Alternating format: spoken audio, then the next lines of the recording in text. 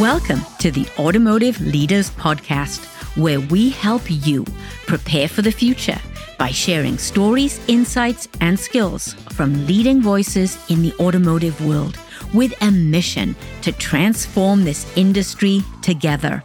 I'm your host, Jan Griffiths, that passionate, rebellious farmer's daughter from Wales with over 35 years of experience in our beloved auto industry and a commitment to empowering fellow leaders to be their best authentic selves. Stay true to yourself. Be you and lead with gravitas, the hallmark of authentic leadership. Let's dive in.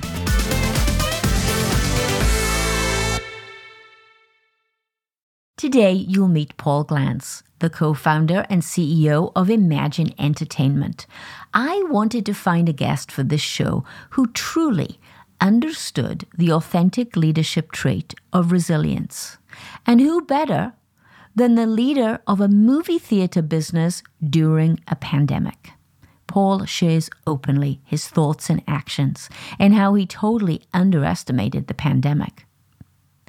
Paul is an authentic leader. He lives his life and leads in accordance with his values.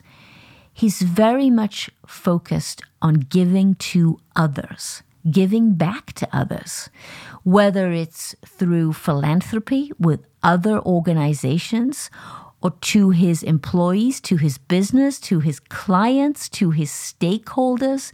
You will see this as a theme coming through in this podcast and in this interview. He's a humble man, and he has absolutely no problem sharing his mistakes. He sees the value in putting these lessons out on the table and talking about them and empowering others by leading this way. You'll learn about that fateful night, the opening night that actually made him cry. You'll also learn about the way that he starts his day, which might not be as you expected. So much to learn in this episode. Paul, welcome to the show. Thank you, Jan. It's a pleasure to be here. Paul, the first time I saw you, you were a cardboard cutout. Well, we call that thin Paul. It's not very often I get to say that, right? That's right. I saw you, of course, at an Emagine Theater. But more recently, we met at the Detroit Economic Club Young Leaders Conference at the Motor City Casino. And I had never met you before. And we had a conversation after I closed the keynote, and obviously there was a connection there with authentic leadership and my leadership message. But what struck me more than anything was the warmth that you feel when somebody meets you for the first time. It's not, hey, I'm meeting a CEO of a major corporation, and you're too good for anybody to talk to. You're very warm. You're very inviting. You make people feel safe around you. We had a lovely conversation, and we didn't really know each other that well. And I thought, wow, this is a leader with gravitas. This is an authentic leader. And so that's why you're on the show. Well, I'm glad you felt that way. And, there is that old saying about you won't remember what somebody told you or how they said it, but you'll remember how you feel. And so I'm delighted to think that you felt that way about our chance meeting at that event. Yes. And now I get to ask you the question because I want to know, Paul Glantz, what is your story? Let's go right back to the beginning. I am the luckiest guy on earth. I was born to two loving parents. And so I would tell you that all the success in my life is born out of the fact that, my folks loved me. And I was their only child. And they told me I could be anything I wanted to be. And, when you're told that frequently enough, you begin to believe it. And so it became, I would say, a self-fulfilling prophecy, though neither of my folks finished college. My dad went to trade school. My mom worked as a lab technician before most moms worked. I never knew that I had a choice but to go to college. And so when little Paulie grew up and it was time to go to college, there wasn't a trust fund set aside for him because he didn't come exactly from a moneyed family. But I was very fortunate that I had not been a model citizen in my high school years, but I maintained good grades. And so I earned a scholarship to Wayne State University, where I studied accounting and business, and thought I got a pretty good education there because I was fortunate enough to pass the CPA exam at the first try. So off to the races, you would think, right? Well, not quite so. You see, I didn't quite have a mentor back then, and little did I know but that I had colored outside the lines when it came to trying to enter the public accounting profession. In fact, at the time, there were 8 international accounting firms, plus Plant Moran and what's now UHY and several other local firms. And I was turned down by 8 out of 8, plus all the local firms. And I'd like to believe I can sometimes learn from my mistakes. And so I went back, started working my master's degree in taxation, and that allowed me to recruit on campus. And lo and behold, Mr. Glantz was now coloring within the lines, and he was welcomed into the public accounting profession. But you know, that 1 year sort of sabbatical when I couldn't find a job in public accounting turned out to be a real blessing because I worked as a credit analyst at Comerica Bank. And I tell people that I learned how to read financial statements before I could put them together. And, you know, that's really important. And if you think back on my career, particularly as an entrepreneur, I've had to write business plans. I have to do cash flow projections. I have to understand the inner workings of balance sheets and income statements. And all of that stuff really was learned in my first year in banking. But interestingly enough, I was so fortunate. And I think, you know, we don't know luck of birth or how we're going to, you know, fare in life. But that broad base of experience that I garnered both working in banking and in public accounting, I think has really served me extremely well in my career. Mm-hmm. And so that continued on. I ended up learning about the insurance industry. I went to work for Pulte Home Corporation after my stint in public accounting. And they made me a corporate risk manager, something I knew nothing about. But they said, well, we can take a CPA and teach them that kind of stuff. And so I learned about insurance there and had a really lovely career for 27 years with a company in Troy, Michigan called Proctor Financial Incorporated. And I started out as a CFO, and I spent my last 10 years as president of that organization. And during that time period, of course, my little entrepreneurial hobby grew up. And at the time, I said, well, look, I've got a vocation and an avocation. And the movie theaters were really my avocation. But unlike most folks who have hobbies, say they play golf or something, I guess mine were a little different. Maybe I'm boring because I'm an accountant, but had a lot of fun growing that little entrepreneurial business over the years. And lo and behold, it is now my vocation. Yes, it most definitely is. So tell us a little bit about Emagine. I know that you're in 4 states now. Is that right? Yes, we have our home base here in Michigan. We have a theater in Wisconsin, one in Illinois, although we hopefully have another one coming in Illinois very soon. And just recently, we opened 2 in Indiana. In addition, we have a licensee that operates under the brand of Emagine in Minnesota. So counting my licensee, I guess we're in 5 states. So let's get right to it then, Paul. You have all these movie theaters, and then the pandemic hits. I mean, what do you do? One of the reasons that I very much wanted to talk to you for season 3 for the podcast is to probe into the authentic leadership trait of resilience. I cannot think of another business that was hit harder than you were hit during the pandemic. Could you tell us a little bit about the thought process and your leadership during that time? Well, I think like my leadership, most of the time I muddled through most of it, to be candid with you. I had misjudged the duration of the pandemic on several occasions, but I am by nature an optimist, and I felt this too shall pass. And in fact, during the time period that we were shut down, I don't think I've ever worked as hard as I've worked during that duration.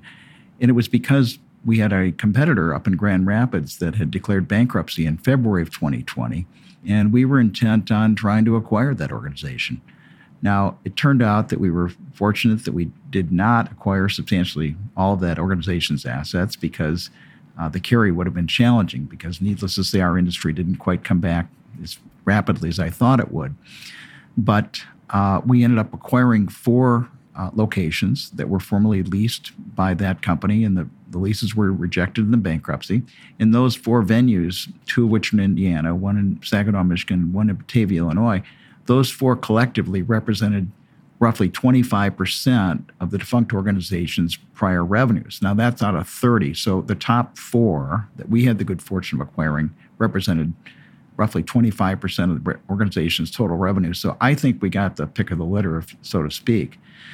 But, at the same time, I'm aspiring to grow, and I'm thinking that this is the time, just like Warren Buffett would tell you, to be greedy when others are fearful and fearful when others are greedy. And I'm thinking, well, the time to buy is when everybody's back on their heels, right? Well, my bankers thought I was out of my mind. And they're not entirely misguided in that respect. It did seem out of sorts, but, I'm all in.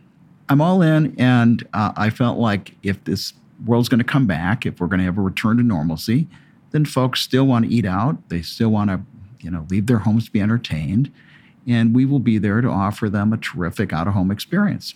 And so maybe it's misguided bravado, but I'm of the opinion that folks still aspire to enjoy an out-of-home experience, and that's our job. And we will continue to do it, and hopefully we'll do it in a manner where folks find a compelling value in coming to our venues. So it was a schizophrenic time. We were juggling. On the one hand, trying to grow. On the other hand, trying to keep the lights on, pay our property taxes while we had 0 revenue, cover some debt service, make lease payments. And we were very fortunate. We went into it with a good balance sheet, a lot of cash. And we also are blessed to have some terrific bankers who provided us with financing that really got us through to the first quarter of this year. But at the end of the first quarter, I was faced with perhaps the most difficult thing I've ever had to do in my entrepreneurial career, which is to go back to my investors for a capital call. I was very proud of the fact that since 1996, I'd had the privilege of shepherding other folks' investments without ever calling upon them and saying, I've got a problem, and now it's your problem. I always prided myself in avoiding that. But we reached a point where we needed some additional cash infusion. Of course, I put in, but didn't have enough to cover the full exposure that we needed compared to times in the past when I could cover it. But I was so deeply gratified when my investors stepped up. Not only did they fund what was necessary to keep our banks happy, but they also found it in their hearts to fund the additional growth opportunity that we'd identified as well. So, as much as this has been a challenging time, it's also been among the most gratifying things that could have ever happened in my business career. Wow. One of the things that strikes me about you, Paul, is that you're never afraid or uncomfortable to admit mistakes. You just said, you misjudged it. You thought it was going to last 4 to 6 weeks. And as I was doing my research, that was published in Cranes. You're very comfortable with your leadership and saying, hey, I thought it was going to be this. It's going to be something else. What advice would you give to leaders who are not as comfortable admitting their mistakes? Were you always that comfortable, or was that a skill or something that you developed over time? I have very little filter. I'm transparent. And maybe, because I didn't grow up with privilege, I always think that, if it all goes away, I won't commit suicide. I'll be perfectly fine. And so, I don't bat 1,000. I don't know anyone who really does. And so I'd like to think that's simply a demonstration of humanity, to recognize that I don't have all the answers. My word, there are libraries filled with knowledge that I don't possess. And I think that I think folks are are inclined to want to rally around people who don't hold themselves above others. And I'm not. I mean, the truth is this. If you go to one of our theaters and the floor is sticky, that's my problem. And the reason it's my problem is I didn't put the right people in place to do the job for you. But I'm ultimately responsible. You're not going to see me ascribe blame or cast aspersions on my teammates. And ultimately, I think that's the right answer. I think, folks have to accept responsibility, and I am ultimately responsible here. So hopefully when I acknowledge my shortcomings, my failings, it's simply an acknowledgement that we're all kind of that way. We're all human. We're all mortals. We have our frailties.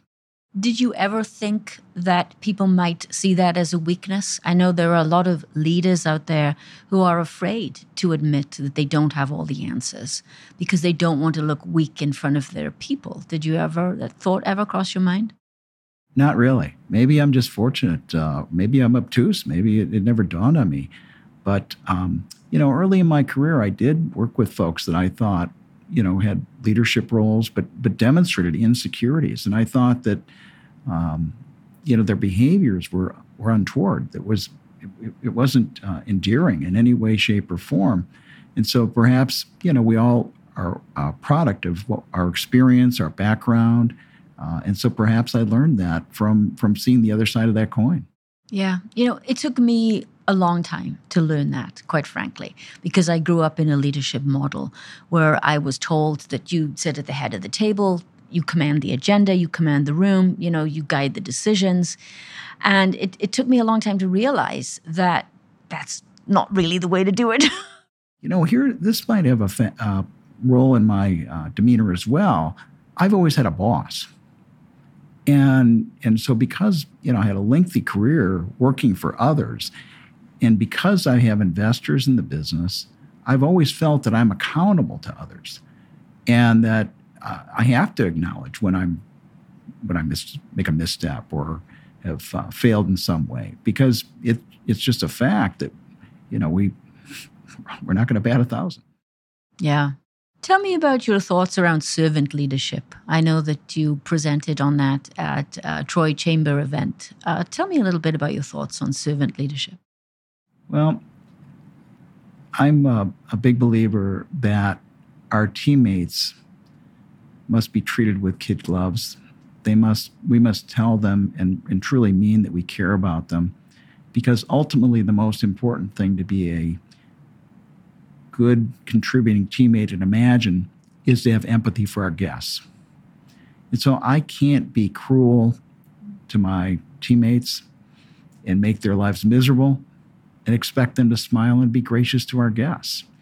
And so I also say that we never know what's going on in somebody else's life. And, when we went through this challenging time last year, I'm rather proud of some of the things that we did, because I think it was representative of our concern for our teammates. So, for example, and again, I wouldn't call it philanthropy; it was enlightened self-interest. We never allowed one of our general managers to miss a paycheck, because ultimately those folks have institutional knowledge. They know how to run these theaters. You put me at a popcorn machine these days, I'll burn it. So you don't want that. And so we couldn't afford to lose our senior leaders because they know how to run theaters and they do a great job doing it. And then with those folks that we ultimately had to furlough, we made the decision to continue to pay 100% of their health insurance, both for they and their family members, without any contribution during the period of time they were laid off. Because I just felt like I didn't want any of them to have to make a decision. Do I buy groceries or do I pay for my health insurance? Certainly during a pandemic, we need health insurance. And so I'm really proud of that. I think it was the right thing to do. And perhaps it's paying dividends now. We haven't lost a single one of our general managers. We've largely retained all of our workforce, and unlike many employers, we're not struggling with acquiring talent like others. And so hopefully it was a demonstration, but a meaningful one, that we genuinely care about the folks who work for us. And I do, because again, if I have to care about them in order for them to care about you as my guest. Yeah, I agree with you. And that's very much the Simon Sinek philosophy too. I'm sure you're familiar with Simon Sinek. Yes. And he believes that if you take care of your people, then they will take care of your clients and your customers. That's, I think it's irrefutable. And again, I can't ask my teammates, to smile and be gracious to our guests, which is their job. That's the most important thing they can do, be empathetic and kind to our guests.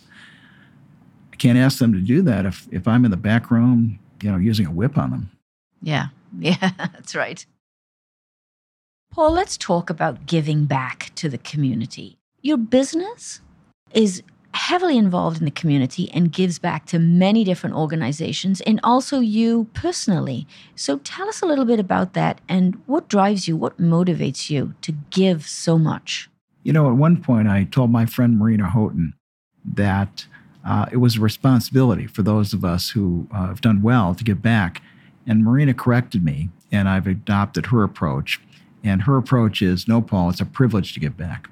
And it truly is. I think it's enlightened self-interest in this regard. I think when your guests know, your customers know that you don't just take from society, but you give back as well, they feel better about doing business with you. And so I recognize that, the needs in our society are infinite. The resources are limited. But if we can just help one person, then we're doing well. And I've taken such great pleasure in seeing, for example, our scholarship recipients at Wayne State University, helping them graduate with less debt or no debt, seeing two of our scholarship recipients go on to become very high-flying partners at McKinsey & Company. You want to talk about something you're thinking, boy, I helped this guy and look at where he is. He's head and shoulders above me. And so we've got two of our recipients there. And so, yes, Wayne State holds a soft spot in our heart for us, my wife Mary and me, because we were beneficiaries of a scholarship at Wayne, both of us. And so I say that we're on the deferred tuition plan at Wayne. We're simply paying that tuition now with interest and hopefully helping those who are coming up behind us. And again, I really do think it's a privilege. It's not a responsibility. It's a privilege to help those who are less fortunate. When you've had as many blessings as we've enjoyed in our lives, I think it's the least you can do. I don't know any other way, honestly. I see. We talk about Gen Z coming into the workforce, and I see that one of the things that's really important to them is the mission of the company. But I think they're also asking these kinds of questions. What are you doing? What are you doing for the environment? What are you doing for the community? It's not just about the business itself. It is about something that's much broader than that. We added up between my personal philanthropy, my family's personal philanthropy, and the company's last year during the pandemic, and we had helped over 1,000 organizations. And I'm not to be lauded for that. It's just simply that we have trouble saying no. But again, there are so many worthwhile causes. There's so many important missions, and so we'd like to be able to help those who need a little hand up, and those who can benefit from a little bit of economic help and so forth. I just think it's the right thing to do. Authentic leadership is about living life and leading in accordance with your values. And it seems to me that this is an example of how this is manifesting itself out in the world for you. This is who you are. Yeah, I'm not going to take it with me, am I? No, I don't think so. No. And so if you acknowledge that, and, again, I'm very fortunate. I'm at a point in my life where there wouldn't be another material possession that would bring me happiness. I have a car, I have a home, I have a boat, I have clothes, but most importantly, I have a loving family.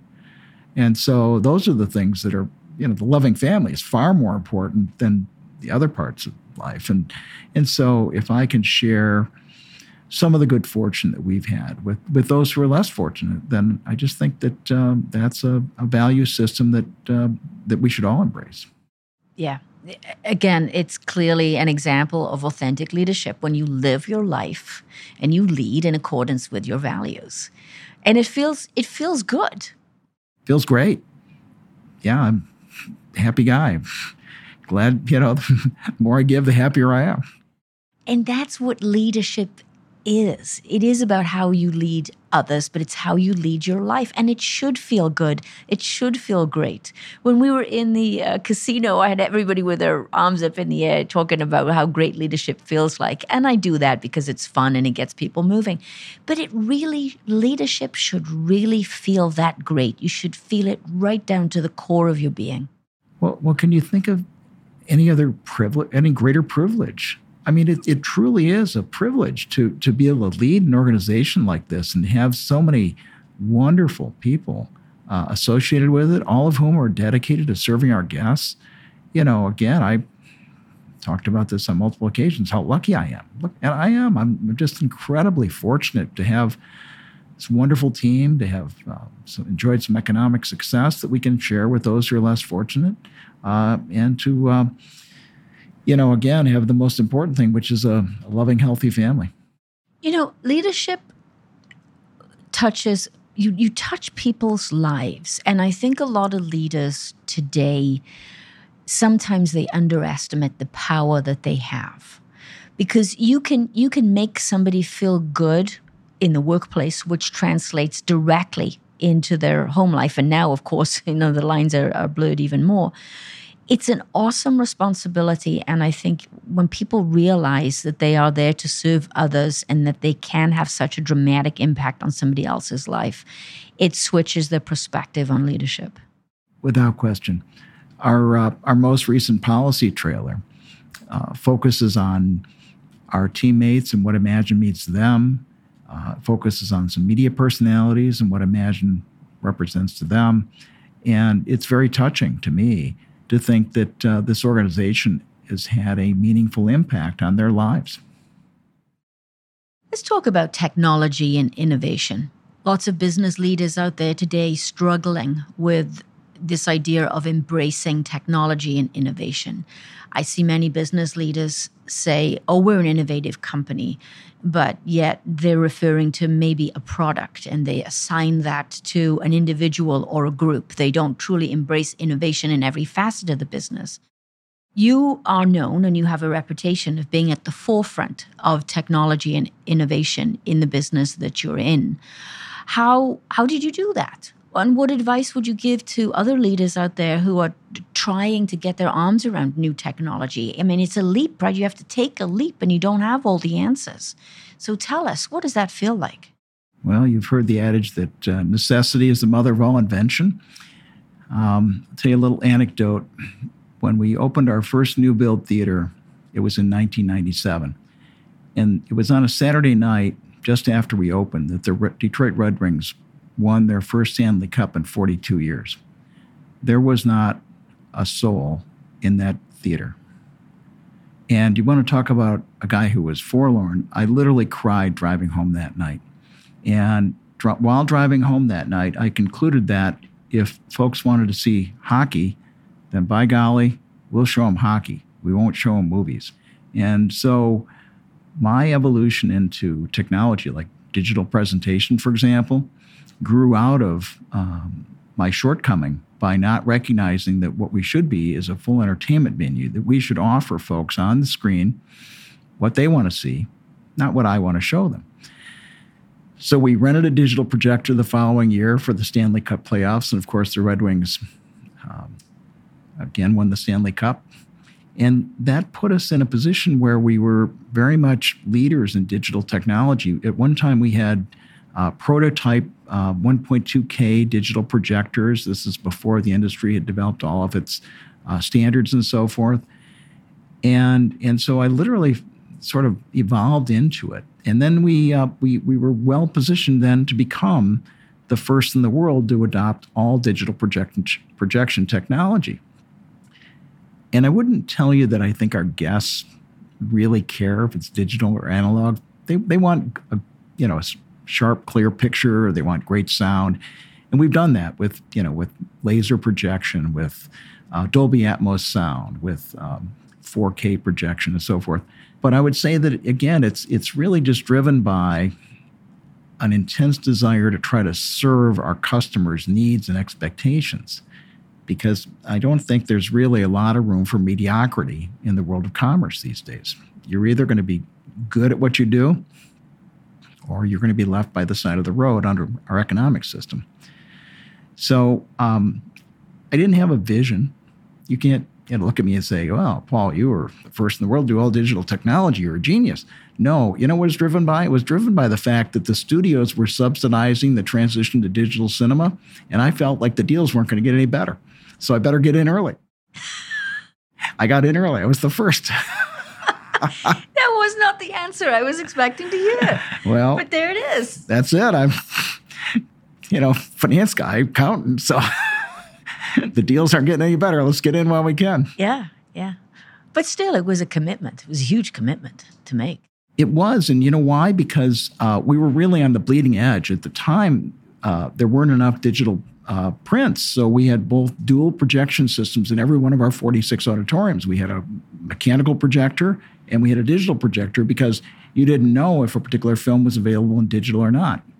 And so we probably incurred more costs than later adopters did.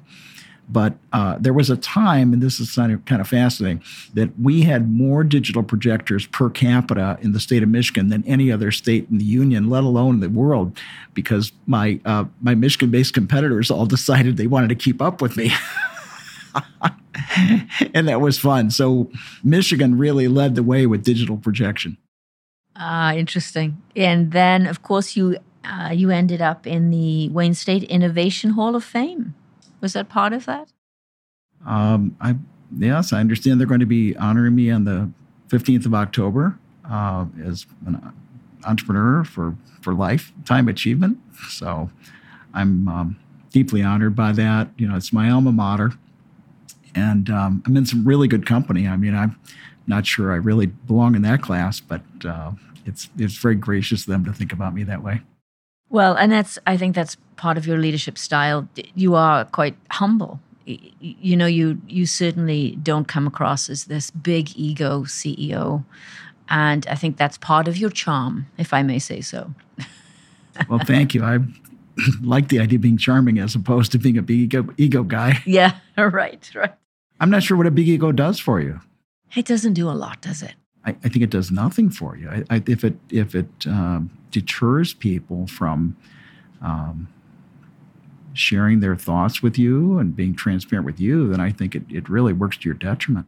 It repels people. And when I talk about gravitas as being the hallmark of authentic leadership is all about bringing people into you.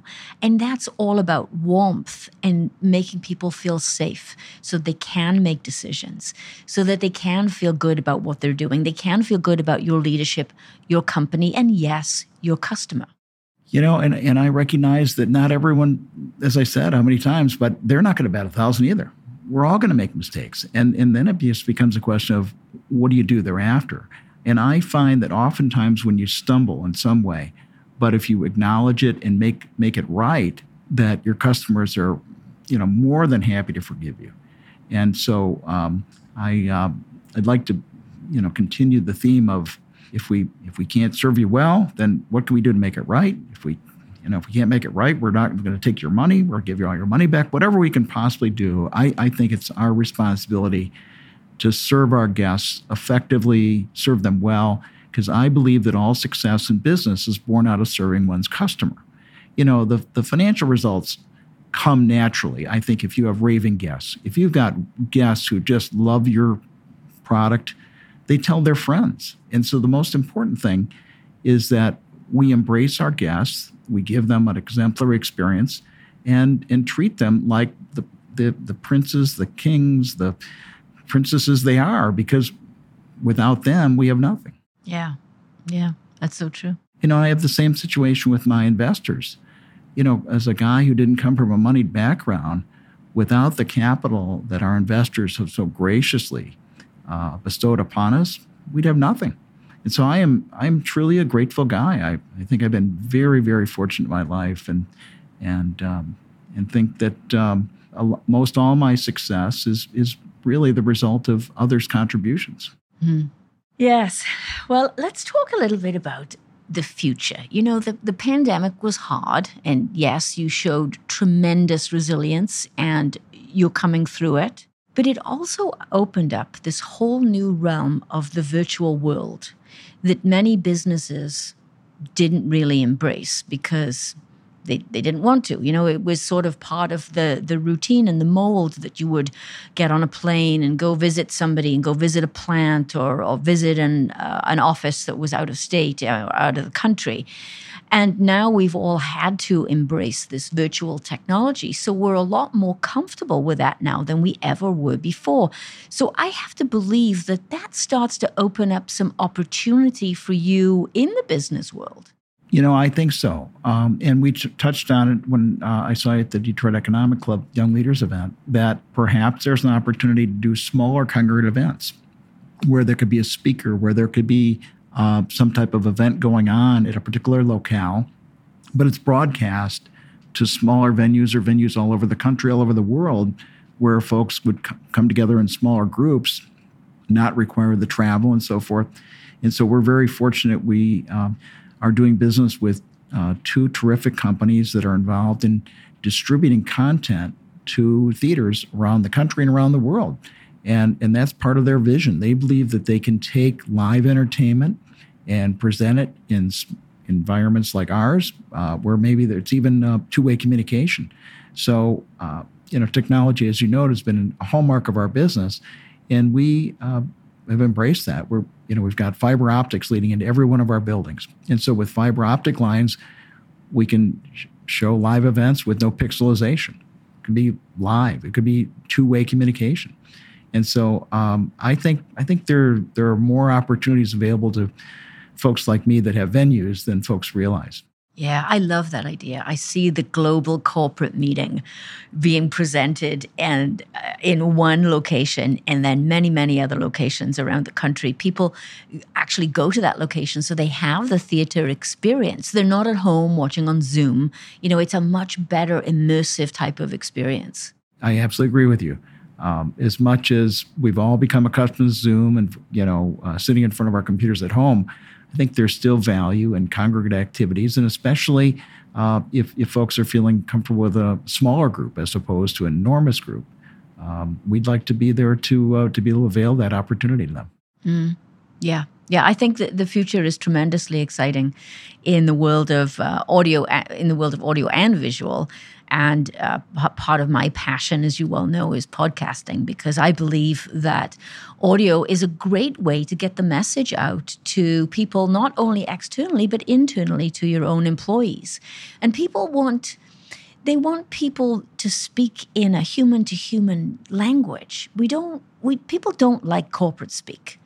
I know that we have a lot of people out there, and I don't mean to offend them, but there's a lot of people that spend their lives and their careers crafting the message, right? It's all about crafting the message. And I remember when I did my global meetings, it was all, it's got to go through communications. We got to make sure that the message is consistent. And then by the time you got to do the call, there was always a technical problem with the Zoom link or something. And you had to do 3 calls because there were 3 regions you were trying to cover globally. And it was just, so much pain and agony. And I think that, number one, we've embraced this virtual world much more now after the pandemic. And the technology is there to do it. But people need to do it. My fear, Paul, is that people are going to go back. They're going to want to go back to their comfort zone. And they want people back in the office. They want to be back in command and control, because that's maybe how they were successful in their role, and that gives them comfort and security. So for those people who want to go back to the way it was before the pandemic and not really embrace the virtual world and make it work with interactive experiences and make this working world really transform it, what would you say to those leaders that were reluctant to embrace this new world? My junior high counselor said something to me that I still remember. change or be changed. And so those words resonate with me. And, company I recently worked for up until just 3.5 years ago, one of their adages was the only constant is change. And so if we don't embrace change, if we don't recognize that there are perhaps better ways to do business, better ways to serve guests, serve customers, I think we're doomed to failure. And so I think we have to listen intently to what people are saying. We obviously, everyone's going to have a slightly different opinion and so forth. But I think we have to be fearless when it comes to looking into the future. We have to determine, are we going to be a survivor or not? A lot of the things that we've done in our theaters, folks say, oh, you've been such an innovator. You've done wonderful. Oh, this is great. Candidly, I think everything we've done has been largely driven by the need to survive. Either we're going to do this and do it right, or again, I think our economic system will deal with it. And you don't have to look far to see organizations in my industry that have failed, even failed before the pandemic. And maybe fear has been a great motivator in my business life. Not that, again, that I'm, going to lose some material possessions. I've got all the material possessions I could ever want for at this point in my life. But I don't want to fail. I don't want to fail my teammates. I don't want to fail my investors. I don't want to fail our customers. And so I'm driven to serve them. Leaders out there who are doing everything they can to go back to the way it was before the pandemic.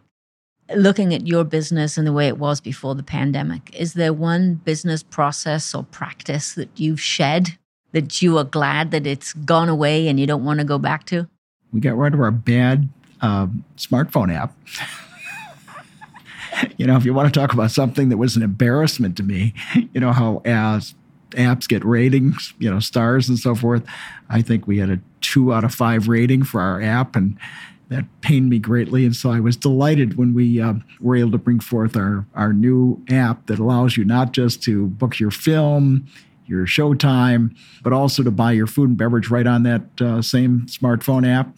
And then the goal is to bring your food and beverage right to your seat. So we've taken this a long way, I think. If you go back to when I started in the industry, first of all, there was no computer to be found. But then, even when there were computers, you stood in line at the box office. You stood in line to buy your food and beverage. Then you queued up to race into the auditorium to get your favorite seat. Now, you don't have to do any of that stuff. Make a few taps on your smartphone, show up early or show up late. Your seat's going to be there. And that's really an enhancement to the quality of the experience. And so, folks, again, Paul, you've been wonderful. No, I haven't. I did what was the expectation of the marketplace, because everything has gotten easier through technology, right? So I think we're really just doing what we need to do to continue to think about the best interests of our guests and our owners. But there you are again. See, you're saying about your app, right? That, hey, it was awful, right? And you've had to improve it. I love the way that you just so openly, you will admit these problems and put it out on the table. And I have to believe that the people that work for you find that very empowering, because you're then giving them permission to do the same. Of course. And I am a big believer that when you put the interests of others ahead of your own, inevitably both parties are very successful. And so, yeah, I tasked our CEO with developing a new smartphone app, and he's shepherded it right through. It's magnificent. He was showing it to me today. We've tested it out. It works, and it continues to improve. So I'd like to believe that there is room for continuous improvement in every industry, including ours. Paul, we've talked about authentic leadership, and you saw the keynote at the Motor City Casino. Gravitas is the hallmark of authentic leadership. To me, it is that ultimate quality that just draws people into you. What is gravitas to you? It's solemnity. It's competence. It's maybe leading with conviction, and but recognizing you don't have all the answers, and incorporating the views and the input of others to help you form a better organization. Yes. Well, you display almost all of the qualities of an authentic leader. There's no doubt about that. But the resilience, there's a few that stand out in my mind. Resilience is one, clearly, given what you've been through. The second one is warmth and the ability to generate trust around anybody that interacts with you. And your conviction, like you say, this you are bound and determined that you are going to do something. You don't have all the answers, and you're open to admitting your mistakes, and you give people permission to do the same, making a very safe environment. That's just simply how I roll. I guess I wish I could say something more eloquent, but I think what you've just articulated is absolutely how I'd like to be perceived. And I'd like our business to be perceived as one that is absolutely dedicated to serving its customers. I mean, I don't know what else to do. It's my job as a businessman, right? If I don't serve my customers, somebody else will. You seem like a little surprised that I'm asking you these questions. I can see the look on your face. Obviously, our audience can't because this is a podcast. But I get the sense that you're thinking, well, doesn't everybody lead this way? Why isn't this intuitively obvious? Am I just putting words in your mouth, or is there something? No, you've read my body language correctly. Okay. That's exactly right. I'm thinking, I don't think I'm doing anything really that special. You're like, why is she asking me this? Doesn't everybody do this? Yeah, that's kind of the way I'm thinking about it. Jan, I'm thinking, this is is there any other way to do this and do it effectively? I don't know that there is. I mean, and again, I surely don't have all the answers, and I've certainly made my share of mistakes. We've talked about those. We've got plenty more we could cover today. But yeah, I'm comfortable in my own skin, particularly at this age, and feel like, you can't hurt my feelings. And, but again, I'm not thinking about myself. I'm thinking about others. And then it's so much easier, I think, to move along in life when you say, well, why are you getting up today, Paul? I'm getting up today because I'm not just serving popcorn and showing movies. I think, honestly, our business is a slightly higher calling in that I think we're genuinely bringing an element of escapism to people who have got busy lives and who have smartphones ringing and dinging. And to take someone and give them 2 or 3 hours of immersive pleasure away from the day-to-day thoughts of life, I think we're really helping humanity and enhancing the quality of life in the communities we serve. And that's the way I'd like to think about our business. Yes, yeah. It's very much mission-driven. There's no two ways about it. And going back to your surprise to some of my questions, I believe that we've got to do more of this type of conversation where people can listen to extremely successful businessmen like yourself and hear you talk about authentic leadership. This is how you practice leadership. This is what leadership is. And if we can start to change that mindset, then we can, to use my favorite term that I love to use, we can break the mold. And my concern, Paul, is that if we don't, then we are not going to be able to attract Gen Z. Millennials are in the workforce for the most part. It's about Gen Z. Yes, I agree. And if the leadership model doesn't change from the leadership model of the past into a more authentic leadership style, then there will be no business. The businesses will have a very limited life. Well, we see that with the shortage in the workforce today. I mean, workforce participation is really not strong. I'd like to see it much stronger.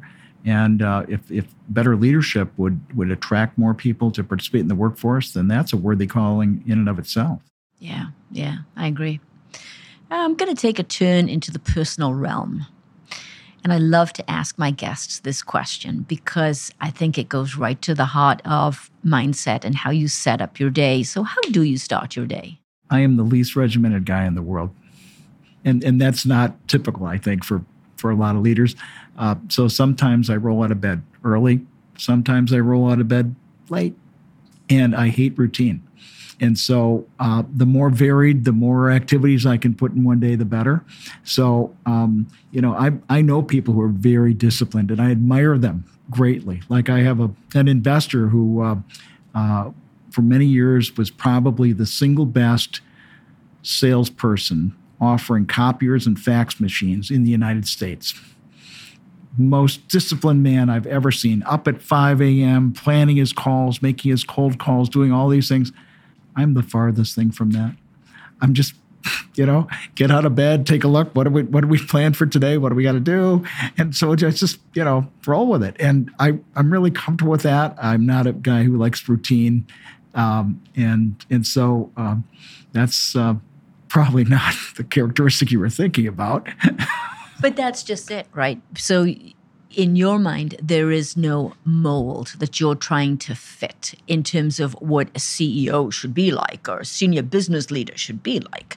This is not, there isn't a mold that you're trying to fit. You are who you are, and you're okay with that.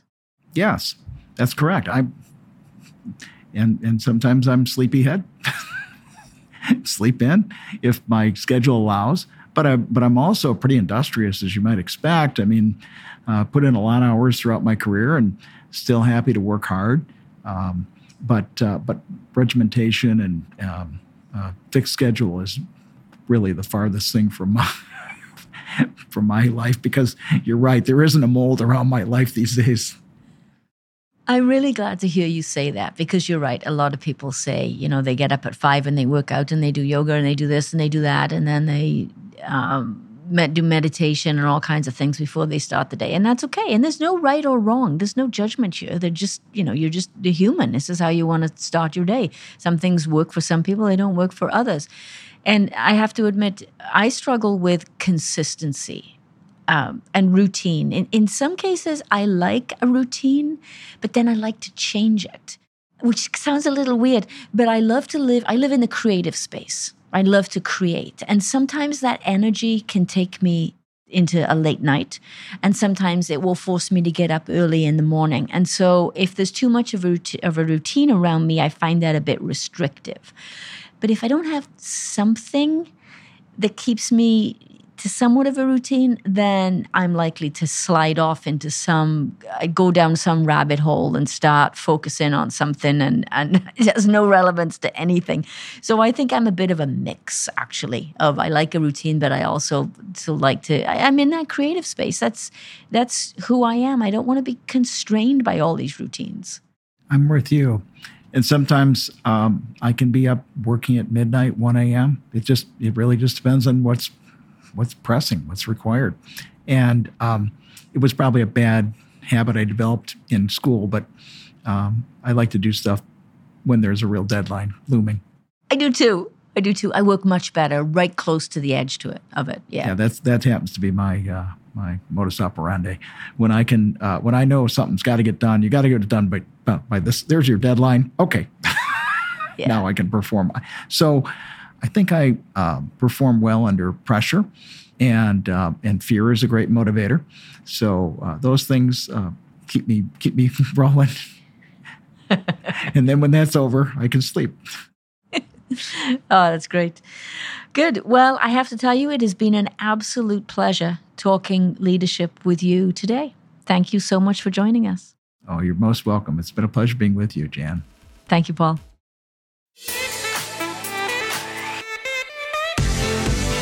Thank you for listening to the Automotive Leaders Podcast. Click the listen link in the show notes to subscribe for free on your platform of choice. And don't forget to download the 21 Traits of Authentic Leadership PDF by clicking on the link below. And remember, stay true to yourself, be you, and lead with gravitas, the hallmark of authentic leadership.